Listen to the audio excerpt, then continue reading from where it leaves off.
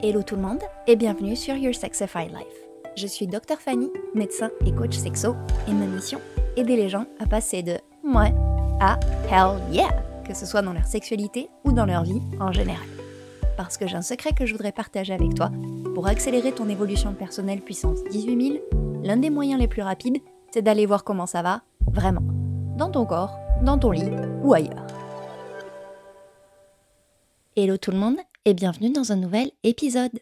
Si c'est ton premier, bienvenue. Et si c'est pas ton premier, j'espère que cela te plaira aussi. Et merci à tous et toutes de partager votre temps avec moi. Aujourd'hui, je voulais parler de comment faire pour améliorer sa vie sexuelle, entre guillemets. Même si je déteste ce mot et tout ce qu'il induit, on fera avec. Parce que bien sûr, on parle sexo dans Your Sexified Life.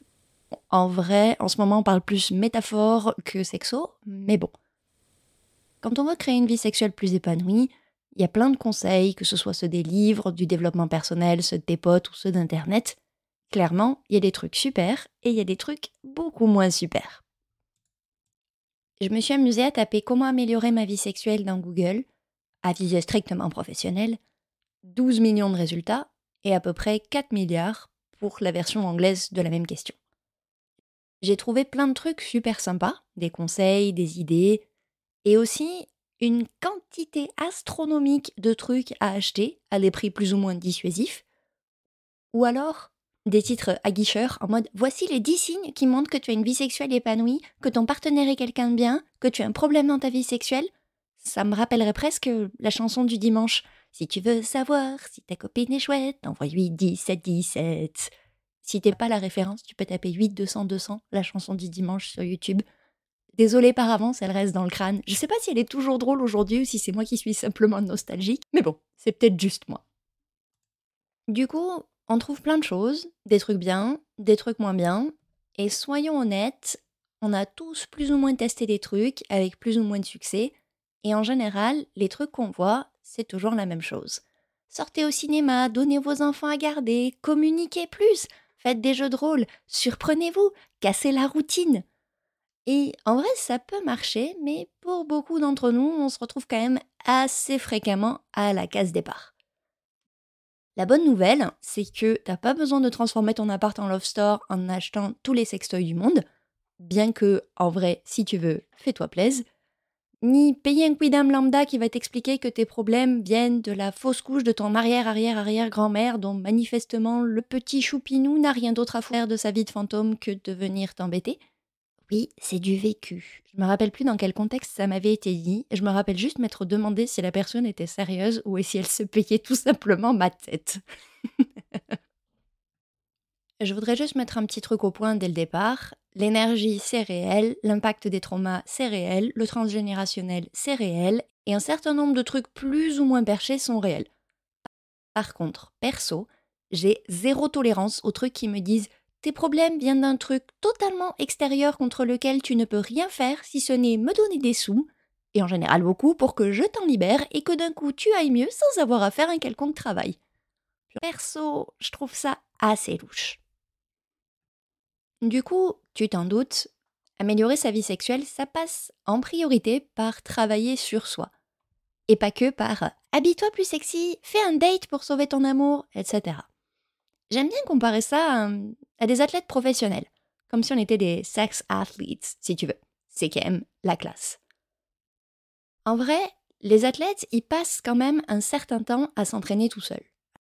Alors c'est évident pour ceux qui font des sports individuels, mais même pour les athlètes qui font des sports co, en vrai, je veux bien la confirmation d'un rugbyman professionnel s'il y en a un qui passe par là, mais ces athlètes-là, ils passent quand même un max de temps à s'entraîner tout seuls, peut-être même plus qu'en groupe. Oui, il faut bosser en équipe, mais en général, ils ont quand même pas mal de temps en solo à faire du renfo, de la mobilité, ce genre de choses. Clairement, si tu veux améliorer ta vie sexuelle, il va aussi falloir passer par du jeu en solo. Tu peux pas envisager d'améliorer quelque chose ou de changer quelque chose si t'es toujours avec quelqu'un ou avec plusieurs personnes. Et en vrai, on va s'amuser à dérouler la métaphore un tout petit peu plus loin. On pourrait penser que la base des exercices physiques, ça reste globalement la même. Du renfort des abdos, de l'entraînement en résistance, du cardio. Et même si ça reste des bases, il y a plein de manières différentes de le faire et surtout des manières adaptées en fonction du sport que tu veux faire. vais partager avec toi l'une de mes plus belles leçons d'humilité. Arrivé au premier cours de pole dance en mode je fais du classique, je suis déjà souple et je sais me tenir droite. Ah merde, on appelle ça des bras de crevettes qui font que du coup c'est même impossible de tenir la barre et que visiblement t'as des abdos mais t'as pas les bons, hein.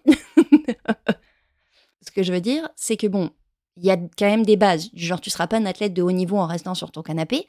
Les exercices sont toujours adaptés, modifiés, twistés en fonction de ta morphologie, de ton sport, de tes objectifs, du temps que tu as, etc. Du coup, c'est un peu pareil pour nos vies sexuelles. Certains d'entre nous voudront plus de cette pratique-là, auront des facilités pour celle-ci ou n'auront aucune envie de tester ça. Et au final, même si la base reste la même, stricto sensu, c'est une interaction physique entre deux ou plusieurs personnes, t'as une vraie potion magique à créer en adaptant à la base qu'on va voir juste après, l'humeur du jour, en te rajoutant des petits toppings ou juste en fait ce qui te fait du bien. Et justement, en fait, le principe de ces petits toppings, c'est que ça s'adapte à la base et que du coup, en fonction de là où tu es dans ton cycle, dans ton humeur, si t'es stressé au boulot, etc., en fait, t'as toute une palette avec laquelle jouer. Du coup, je trouvais plus utile de partager avec toi quelques concepts pour t'aider à créer ta potion magique sur laquelle tu pourras rajouter tes toppings. Et si tu veux en plus te rajouter une cerise sur le gâteau avec un sextoy, fais-toi plaisir. Du coup, la recette pour ta vie sexuelle épanouie, c'est la tienne, elle évolue au cours de la vie, et celui qui te prétend qu'une recette te fournira des résultats garantis est un escroc. Mais je pense que ça, tu t'en doutais un petit peu quand même. Du coup, je voulais partager avec toi des concepts basiques que j'ai trouvés pour la mienne, qui sont en vrai un peu comme les exercices de base des athlètes. Et après, c'est à toi d'ajouter les saveurs, les petits twists, et de laisser ta potion sur le feu plus ou moins longtemps. Parce qu'il n'y a pas de meilleure vie sexuelle que celle que tu veux, et elle a besoin de tes saveurs. On y va ?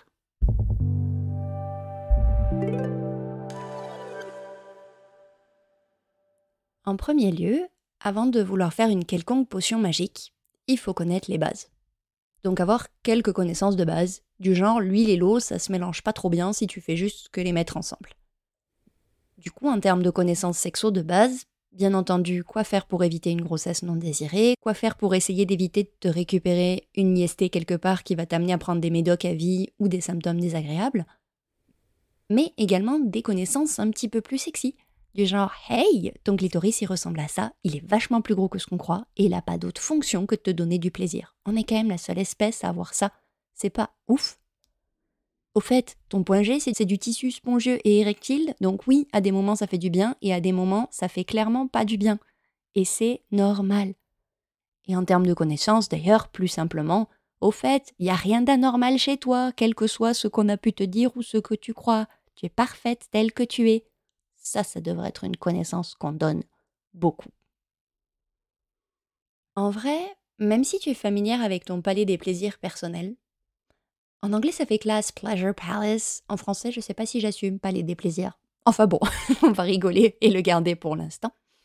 Bref, si tu es familière avec ton palais des plaisirs, il y a en général pas mal de connaissances qu'on n'a pas forcément. Du genre, comment on s'en sert. Souvent, on a vaguement connaissance qu'on peut avoir un orgasme par ici ou par là, mais savoir qu'on peut l'avoir et l'avoir, c'est deux choses différentes. Et alors en plus, trouver comment l'avoir, laisse tomber. Même si les choses s'améliorent, et c'est tant mieux, il reste quand même cette espèce de poids autour de nous, comme quoi on devrait de suite savoir ce qui est bien. Savoir ce qui te fait du bien, ce qui te fait pas du bien. Et en vrai, le plaisir en solo, surtout pas.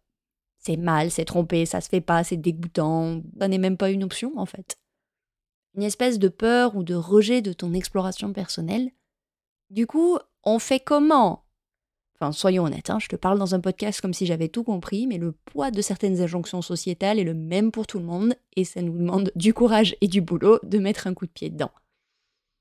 Même si les choses progressent, et que c'est de plus en plus accepté que les femmes ont le droit de se faire plaisir en solo, et que ça ne regarde personne d'autre qu'elles, pour beaucoup d'entre nous, le savoir, le penser et le mettre en action, ce sont trois étapes bien séparées avec des gouffres très profonds entre les trois. D'ailleurs, quand il n'y a aucune exploration personnelle, nada, zéro, que dalle, cette zone-là a tendance à être un peu éteinte, anesthésiée. En vrai, les muscles dont on se sert pas, ils ont tendance un peu à se mettre en mode flemme. Là, c'est pareil.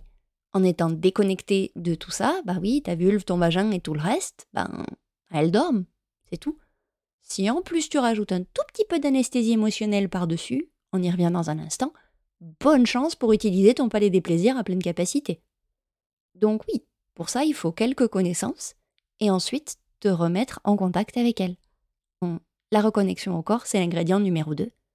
Et oui, j'ai décidé que palais des plaisirs, ça serait féminin jusqu'à la fin de cet épisode. Parce que pourquoi pas.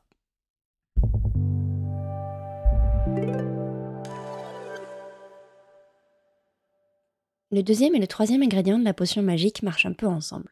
La reconnexion au corps et le combo plaisir et consentement. La reconnexion au corps, elle a deux aspects. Celle du sens vraiment physiologique, en mode rallumer la connexion muscle-esprit, du genre je me concentre sur cette zone et ça fait bouger ce muscle-là. Et on verra que utiliser le plaisir, c'est pas mal du tout pour arriver à ce résultat-là. Mais la reconnexion au corps, c'est aussi, surtout, je sais pas, un moyen de sortir de l'état d'anesthésie émotionnelle et de pilote automatique. Sortir du mode j'avance tout droit sans me poser de questions, je sais pas où je vais, ma vie passe, je sais pas où, mais elle passe, et je vis comme un demi-zombie. Retrouver un peu la sensation d'être vraiment en vie, vraiment joyeux ou joyeuse, d'être plus qu'une tête qui maîtrise un corps pour atteindre ses objectifs. Arrêter de se demander pourquoi tout semble si vide, si plat, si gris. Si tu es par là, j'ai créé ce podcast en pensant à toi. Parce que j'étais là-dedans aussi. Et en vrai, j'y retourne parfois, bien plus souvent que ce que je suis prête à admettre.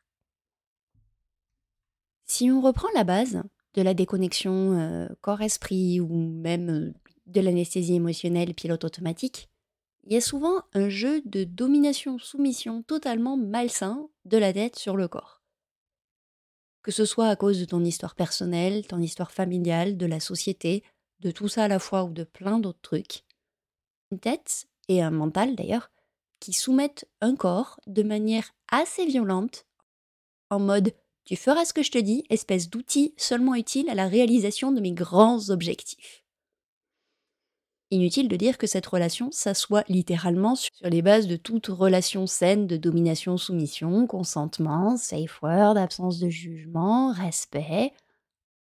En tout cas, si t'es comme moi, ça ressemble souvent à un jeu de harcèlement dans la cour de récré que à du BDSM de bonne qualité. Et le pire, mais c'est que ça marche. Pour un temps plus ou moins long, se malmener et utiliser le pouvoir de sa tête pour soumettre le corps, ça marche. Perso, ça a marché jusqu'à ce que j'en tombe malade. On en parlera dans un autre épisode. Je suis même pas sûre de l'avoir déjà fait en anglais celui-là. Je crois pas. Sauf que au bout d'un moment, la dissociation rentre en scène. C'est pour ça que ça marche. Comme si t'avais le corps d'un côté et la tête de l'autre. La sensation littéralement d'être à côté de toi-même. Tu sais que c'est toi, mais t'es pas là. Le seul problème, c'est qu'à la base, la tête et le corps sont faits pour fonctionner ensemble et la tête n'est pas censée écrabouiller le corps. Du coup, maintenir deux choses qui sont normalement faites pour fonctionner en symbiose totalement séparées, bon, on est d'accord, ça reste une image, c'est insupportable pour le système nerveux.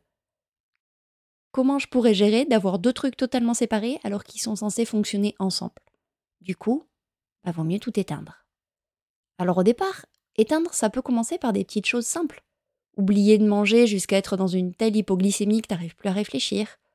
Ou ne plus savoir quand est-ce que t'as faim, quand est-ce que t'as pas faim. Ou bien oublier d'aller aux toilettes jusqu'à ce que t'arrives au moment du «non mais là j'en peux plus» en fait. Une espèce d'anesthésie, de connexion à tes besoins vitaux qui se produit petit à petit. Et le seul problème, c'est qu'on peut pas s'anesthésier sélectivement. En niant tes besoins vitaux, et je dis ça avec un max de compassion, parce que clairement, je fais la même chose, en particulier pendant les gardes, tu t'accordes de moins en moins d'attention. Alors clairement, le peu d'attention qui te reste, il vaut mieux le consacrer à ce qui est vital, genre manger, dormir et aller aux toilettes, plutôt qu'au sexe ou au plaisir, n'est-ce pas? Bon, en vrai, t'as compris que non, mais c'est comme ça que ça marche. Si une partie de toi s'éteint et que rien ne change, petit à petit, tout s'éteint. Et on se retrouve dans cet état d'anesthésie émotionnelle et de déconnexion corporelle totale sans s'en rendre compte. On se retrouve à vivre sa vie en mode zombie automatique, en se demandant ce qui va pas chez toi et pourquoi t'es pas heureuse alors que tu as tout. Si on prend le temps d'y penser 2 secondes, une tête a besoin d'un corps pour fonctionner. Si le corps ne marche plus, on est mort. Alors que quand l'esprit n'est plus là, pour quelque raison que ce soit, on n'est pas encore mort. C'est con dit comme ça, mais c'est vrai. C'est le corps qui a l'énergie de vie. Je la refais. Un corps sans tête, c'est un corps vivant. Une tête sans corps, ça n'existe pas.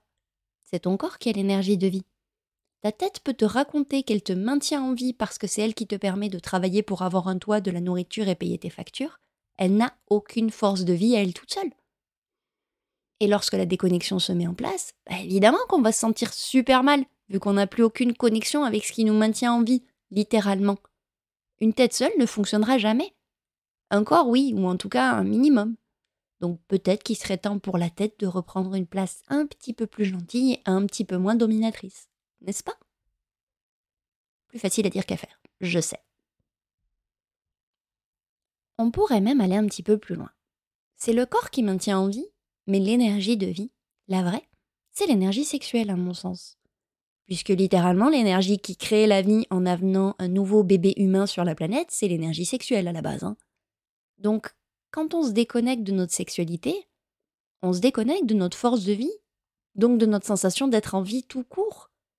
En vrai, ça fait tellement du bien quand tu t'envoies en l'air, et on se sent vraiment vivant dans ce genre de moment.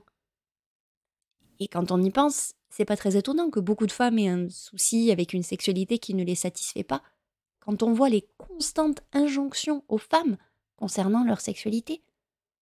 Toute la honte, le mépris pour le plaisir, les critiques permanentes, les injonctions contradictoires. Comment on utilise le sexe et le corps féminin pour faire vendre partout. Comment de toute façon, quoi que tu fasses, tu ne seras jamais assez, que ce soit dans ta vie ou dans ta sexualité ou ailleurs. Le meilleur moyen de s'assurer pour la moitié de la population reste sage, docile et fasse ce qu'on lui dit, c'est de lui répéter que ce qui fait leur essence est un problème. Et puis si on peut leur mettre sous le nez en permanence pourquoi ce petit secret inavouable est un problème, c'est encore mieux. Bref, la base du patriarcat, quoi. Et d'ailleurs, cette force de vie, elle a à la fois besoin d'espace, et en même temps, elle te donne de l'espace. Il me semble que si tu prends le cliché des danses tahitiennes, brésiliennes, dans des cultures où en fait le mouvement est bien plus célébré que dans la nôtre, versus la version corporate de je suis coincée, les cheveux tirés à 4 épingles et je ne bouge pas du tout, à ton avis, qui est la plus connectée à son énergie de vie, à sa sensation d'être en vie? Bon, évidemment, il y a toujours des exceptions des deux côtés, mais spontanément, moi j'aurais tendance à dire que c'est la première version. D'ailleurs, contenir cette énergie, cette force de vie, ça requiert une quantité d'énergie monstrueuse. Regarde les constantes injections sociétales qu'on a partout, t'as vu combien il y en a? Cette énergie, du coup, n'est pas dispo pour faire autre chose. Elle n'est pas dispo pour faire quelque chose qui te fait du bien quand on est très occupé à suivre les injonctions, faire ce qu'il faut, etc. Elle n'est pas dispo pour suivre tes rêves. Elle n'est pas dispo pour quoi que ce soit qui soit à ton avantage, en fait. Cette énergie, elle a toujours été là, et à un moment, à force d'être contenue, elle finit par exploser, d'une manière ou d'une autre. Alors parfois, c'est une libération sexuelle en mode « Yeah, maintenant je kiffe, foutez-moi la paix ». Ou alors, c'est une crise de la quarantaine qui fait que du coup, tu retournes ta vie comme une crêpe en plantant tout et tout le monde.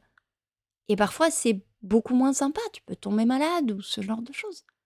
Bon, évidemment, quand je dis pas que les maladies viennent d'énergie sexuelle contenue, la maladie, c'est toujours un agglomérat de plein de trucs. Mais à un moment, il faut que cette énergie qui est là, qui s'accumule, il faut qu'elle sorte. Et du coup, kaboum. C'est un autre aspect pour moi du jeu pervers qui se joue autour de nous. Pour rappel, il n'y a rien d'anormal chez toi, t'es pas cassé, c'est juste que le jeu autour de nous est totalement pervers. Un peu comme Battle Royale. Bon, d'accord, j'exagère peut-être un peu. Mais du coup, utiliser ta propre énergie pour t'auto-éteindre, soit jusqu'à ce qu'elle déborde, soit que t'aies plus d'énergie du tout, c'est le meilleur moyen de signer pour les emmerdes. Et si en plus, tu peux utiliser cette énergie et en profiter pour te faire sentir super mal, te demander ce qui va pas chez toi, te demander en boucle quel est ton problème, ça serait encore mieux. Comme ça, elle est pas dispo pour changer le monde. Comme ça, on maintient l'ordre établi. et tu continues à te sentir mal. C'est parfait. Ça te va ? Signé le patriarcat. Si par hasard cette expérience du pilote automatique et de la dissociation t'est familière, tu n'es pas seul. Comme je te le disais juste avant, c'était mon cas et c'est parfois encore mon cas. C'est courant, mais c'est pas normal de ressentir cela, d'être coincé dans ce schéma. Notre culture occidentale, clairement, elle favorise la dissociation, en prenant difficilement en compte la santé holistique, même si les choses changent, en moquant l'intuition et en croyant difficilement la sagesse du corps.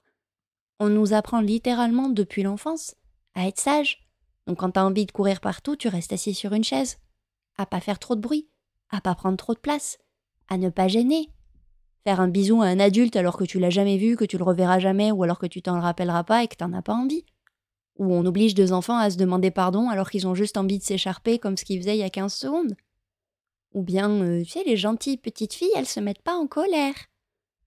D'ailleurs, les petits garçons, ils ont le droit d'avoir de l'énergie, mais les filles, elles doivent être sages. Du coup, en fait, on t'entraîne depuis l'enfance à t'asseoir sur ce que tu ressens, au profit d'un comportement choisi, normé et normal. Arc. Bon, après, trouver le juste milieu entre tout laisser passer et vivre en société, on a un peu de boulot. Mais il y a quand même quelques points à garder à la conscience, je pense. Du coup, vu qu'on est entraîné depuis très longtemps à s'asseoir sur ce que l'on sent, à faire autre chose que ce que l'on voudrait faire, c'est pas étonnant qu'on soit dissocié. Et clairement, l'une des racines des soucis qu'on peut avoir avec notre sexualité, il y en a plein, hein, c'est aussi cette dissociation. Cette anesthésie corporelle et émotionnelle, avec aucune joie intérieure, aucun plaisir d'être en vie. Quand tu vis ta vie en pilote automatique, parce que tu vis ta vie en fonction des schémas qui t'ont été transmis plus ou moins consciemment ou inconsciemment, c'est évident. T'envoyer en l'air et se connecter à cette énergie de vie, c'est pas facile. Donc oui, pour commencer à prendre soin de ta sexualité, c'est assez conseillé de chercher à se reconnecter à son corps, physiquement, avec des sessions de jeu et de plaisir en solo pour savoir ce que tu aimes et ce que tu n'aimes pas. Et comme tu récupères la connexion à ton corps et à ton énergie de vie, vu que c'est ton énergie sexuelle, ça soigne aussi un petit peu l'anesthésie émotionnelle. Et vu qu'en plus tu prends des décharges d'hormones qui font du bien, youhou. Bon, en vrai, c'est pas la seule méthode, mais perso, j'en ai testé un certain nombre, et même si le yoga et la méditation ça a marché, c'était drôlement cool, j'ai quand même fait un sacré bond en avant quand j'ai commencé à me reconnecter à ma sexualité.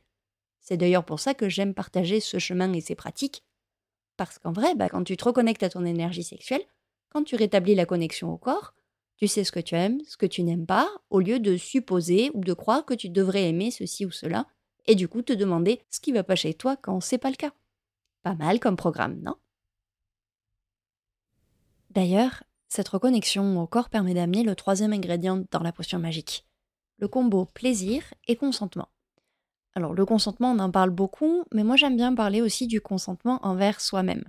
J'ai pas encore traduit cet épisode-là, mais très simplement, c'est appliquer le consentement qui prend sa juste place dans la société, c'est-à-dire oui et rien d'autre, et non pas l'absence de non ou le oui sous la contrainte, qu'elle soit extérieure ou que ce soit une contrainte que l'on se met.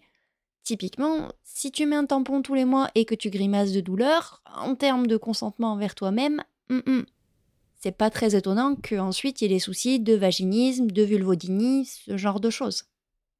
Du coup, le troisième ingrédient, c'est le combo plaisir-consentement. Je vais pas détailler celui-là, sinon cet épisode va durer des heures, mais on en reparlera dans d'autres épisodes. On récapitule, jusque-là, la potion magique, c'est des connaissances, une reconnexion à ton corps et un combo plaisir et consentement. Voyons maintenant les deux derniers. Si cet épisode te plaît, je te propose d'utiliser le petit jingle qui arrive pour mettre une note au podcast en cliquant sur les étoiles dans ton appli préférée, ou pour encore plus de soutien, tu peux même laisser un petit commentaire pour dire aux plateformes « mais c'est pas mal par ici !» Merci.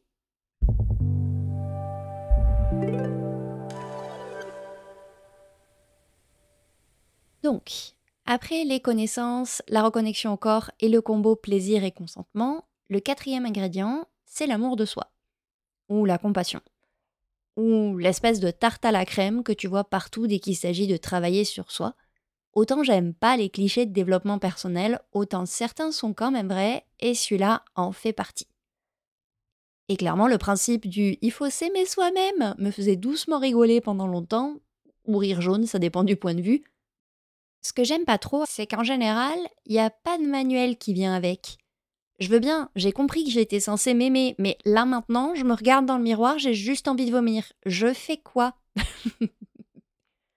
Je te proposerais d'essayer peut-être de trouver un petit peu de compassion, parce que t'as quand même traversé de sacrés trucs pas forcément sympas dans ta vie. Et si la compassion, c'est pas possible, essayez de te connecter à la fierté de ce que t'as accompli jusque-là. Quand tu vois déjà le nombre de merdes possible avant même que tu sois un bébé. Ensuite, tu as survécu à une enfance où il aurait pu t'arriver et où il t'est arrivé un nombre incommensurable de merdes, que ce soit en termes de santé, en termes de trauma, en termes de problèmes, tout et n'importe quoi. Tu as survécu à une adolescence qu'elle ait été tumultueuse ou non, c'est quand même un sacré chamboulement et tu as réussi à te construire. Rien que pour ça, chapeau, en fait. Et si même ça c'est compliqué, simplement reconnaître que quand tu fais un truc bien, tu mérites un petit high five à toi-même, c'est un bon début. Simplement te dire à l'intérieur « Hey, t'as fait un super boulot, je suis fière de toi ». Promis, les 2 ou 3 premières fois ça fait bizarre, mais après ça va mieux et ça fait même du bien. Le plus important, c'est le premier pas. Ce qui arrive parfois, c'est que quand on a passé beaucoup de temps à se détester soi-même, simplement essayer de faire autre chose, ça peut faire peur, vu que c'est comme ça qu'on a toujours fonctionné. Bon, en vrai, un jour quelqu'un m'a dit, de toute façon, ça marche de te détester, tu te sens heureuse, tu te sens bien. Ouais, pas faux. Et en plus, plus on se déteste, plus on dissocie, plus on est en pilote automatique, plus on est en pilote automatique, moins on est heureux, moins on kiffe sa vie sexuelle. Bref, je t'en ai parlé juste avant. Plus facile à dire qu'à faire, on est d'accord, mais ça vaut le coup d'essayer, promis. Le 5e et dernier ingrédient dans la recette de ta potion magique, c'est de t'amuser. Alors il y a plein de manières de t'amuser, hein. Ça peut être du jeu de rôle coquin, des jeux de société coquins, ce genre de choses. Mais plus simplement, ça peut être aussi d'essayer d'arrêter de se prendre tellement au sérieux concernant la sexualité. On s'en rend souvent pas forcément compte, mais on alourdit beaucoup tout ça, avec des attentes, des idées sur comment ça devrait se passer, ce qui devrait arriver, ce que je devrais faire, se poser des milliards de questions en fait, sur quoi, comment, qui, combien. On n'a même pas commencé que tout est déjà hyper lourd. Alors je suis d'accord, c'est plus facile à dire qu'à faire, hein, le j'en ai rien à foutre et je vis ma vie. Mais on se retrouve assez vite coincé quand même dans un je dois avoir un orgasme, un rapport ça se passe comme ci ou comme ça, ou alors je devrais déjà savoir le faire ça. Rajoute à ça tes propres traumas, ton histoire perso, le poids de la société, t'as pris un 33 tonnes en pleine figure alors que t'as même pas commencé. Bonne chance pour t'envoyer en l'air. Donc en vrai, peut-être que la meilleure manière de s'amuser, c'est se foutre la paix en fait. Regarder un œil curieux et ouvert ce qui t'entoure et simplement te rappeler que hey, tout ça n'a pas besoin d'être aussi lourd, je suis pas cassée, je n'ai pas besoin d'être réparée, je peux simplement explorer. Ça change la vie, promis. Du coup, petit récap. Les 5 ingrédients basiques pour créer ta propre potion magique pour une vie sexuelle qui te correspond. D'abord, quelques connaissances. Ensuite, une reconnexion au corps pour sortir de l'anesthésie physique et émotionnelle. Puis, le combo plaisir et consentement envers soi-même et les autres. Ensuite, un peu d'amour et de compassion envers soi-même, ou en tout cas essayer. Et enfin, un peu de fun. Sacré programme, n'est-ce pas? Ça a l'air simple, dit comme ça.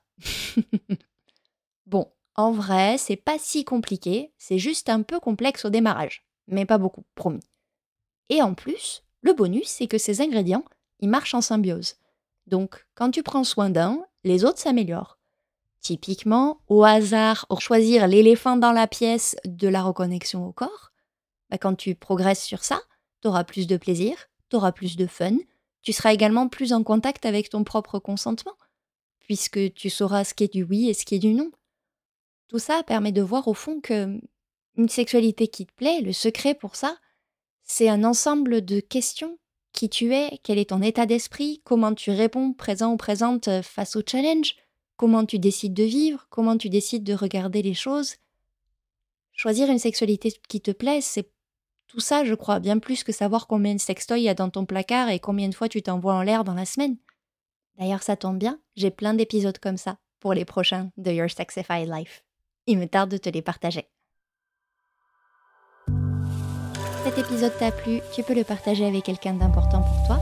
Et si tu veux soutenir le podcast, tu peux t'abonner et mettre une note sur ton appli de podcast préféré. Si tu veux commencer ton voyage, tu peux télécharger en description mon e-book totalement gratuit. Il s'appelle Essence, réveiller son corps pour retrouver le plaisir d'être en vie. J'ai hâte de savoir ce que tu en penses. Merci d'avoir consacré un moment à écouter ce podcast, ça me fait toujours chaud au cœur. Prends soin de toi et à bientôt.